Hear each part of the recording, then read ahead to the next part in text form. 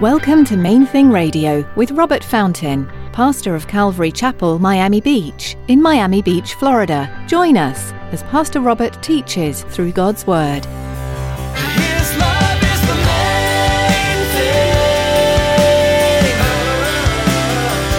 His love is the main thing. So we're mixing it up, mixing it up. His love is the main thing. His love is the main thing.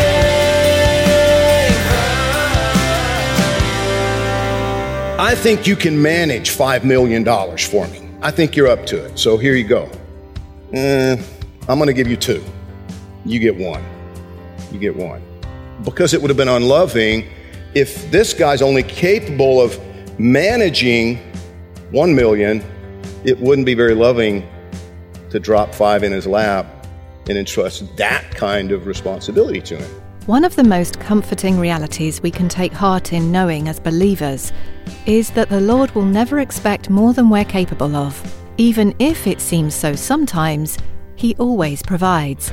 In today's message, Pastor Robert reflects on the compassionate and loving nature of Christ, who doesn't burden us with impossible tasks.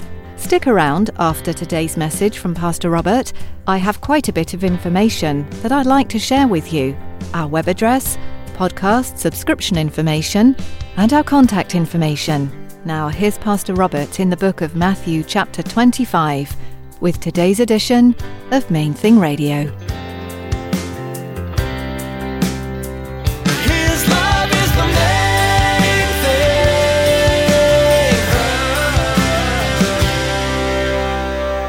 The third one, the guy who only got 1 talent, he could have had 10 kids. We have no idea because in the parable, Jesus doesn't deal with that, does he? He doesn't tell us whether or not they have families. He doesn't tell us whether or not they have needs. He doesn't tell us anything about their livelihood or anything, even really about their level of education or skill or anything like that. He simply tells us this man distributed to each one based upon his ability. Now that tells us that he knew the abilities of each one, as I mentioned earlier, and he knew that each one had ability. You with me? The man in the story knows these 3 men have ability. Not equal ability though. Not equal. They're differing in their abilities.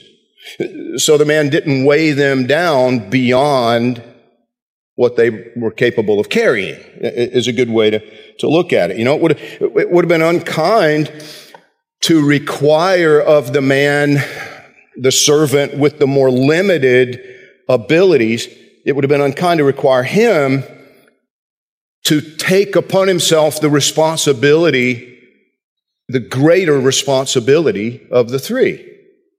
You see what I'm saying? So he's like, okay, listen, I think you can manage $5 million for me. I think you're up to it. So here you go. I'm going to give you 2. You get 1. You get 1. Because it would have been unloving if this guy's only capable of managing 1 million, it wouldn't be very loving to drop 5 in his lap and entrust that kind of responsibility to him. When I was 18 years old, no, take that back, I was 17.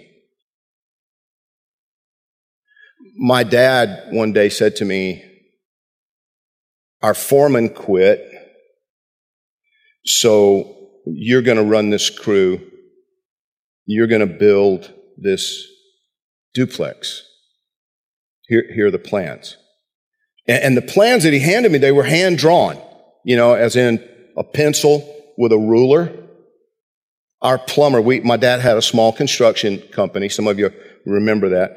But the plumber that we'd used for years and years and years, he'd bought some land and as an investment, he was going to build 2 sets of duplexes, right? Some apartments. So he took a pencil and a ruler and he drew the plans for the duplex. And he did a really good job. He knew what he was doing. But he only drew half.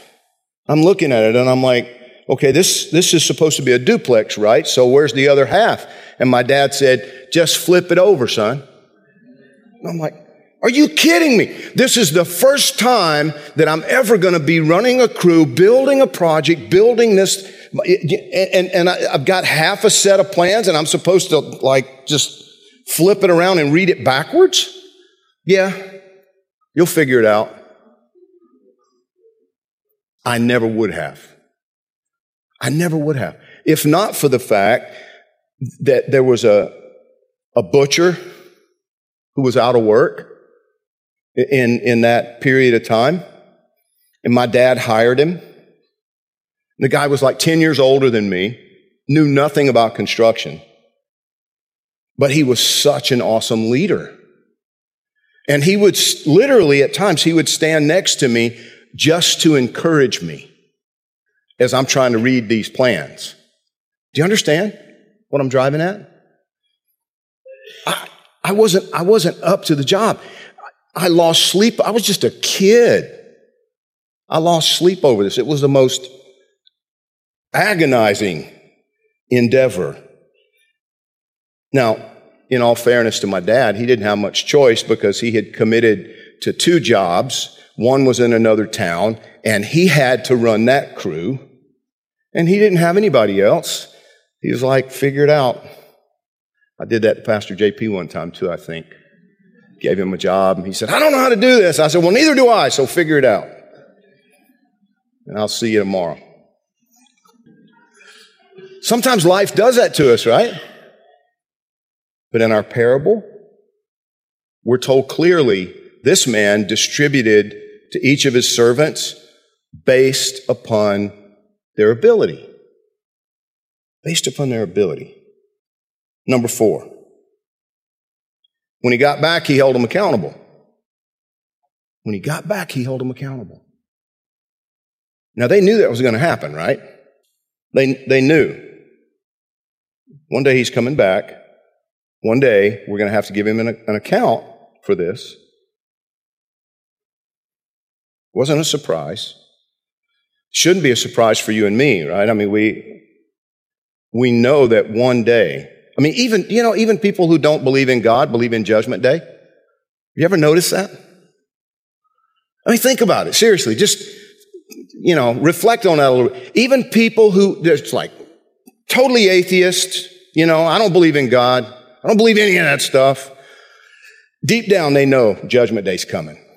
They may not know, it's like, don't know exactly what that's going to look like, but everybody knows inside. The Bible says God has placed eternity in the hearts of men. Everybody knows deep down the books are going to balance someday. These men knew they were going to give an account for how they had allocated his resources. Nobody got a free pass. Every single one of them had to answer. And notice the criteria that he used. That's kind of interesting to me. Maybe it's just me, but it wasn't the fact that they had doubled their money, right? He didn't commend them for the profit itself. No, he commended them simply for being faithful with what he had entrusted to them. Look at it again. And I'm just looking at the last part. The guy who got 5, he heard the same thing as the guy who got 2. Verse 22 says, he also who had received 2 talents came and said, Lord, you delivered to me 2 talents. Look, I've gained 2 more besides them. His Lord said to him, well done, good and what? Faithful servant. You have been faithful over a few things. I'll make you ruler over many things. Enter into the joy of your Lord. Then he who had received the 1 talent came and said, Lord, I knew you to be a hard man, reaping where you've not sown, gathering where you've not scattered seed. I was afraid.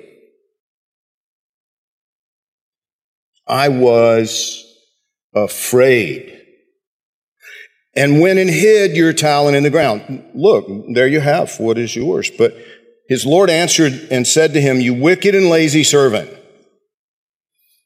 You knew that I reap where I've not sown and gather where I've not scattered seed. So you ought to have deposited my money with the bankers, and at my coming I would have received back my own with interest. So take the talent from him and give it to him who has 10 talents.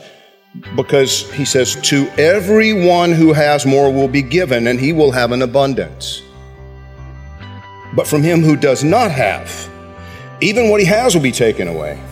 His love is the main thing. His love is the main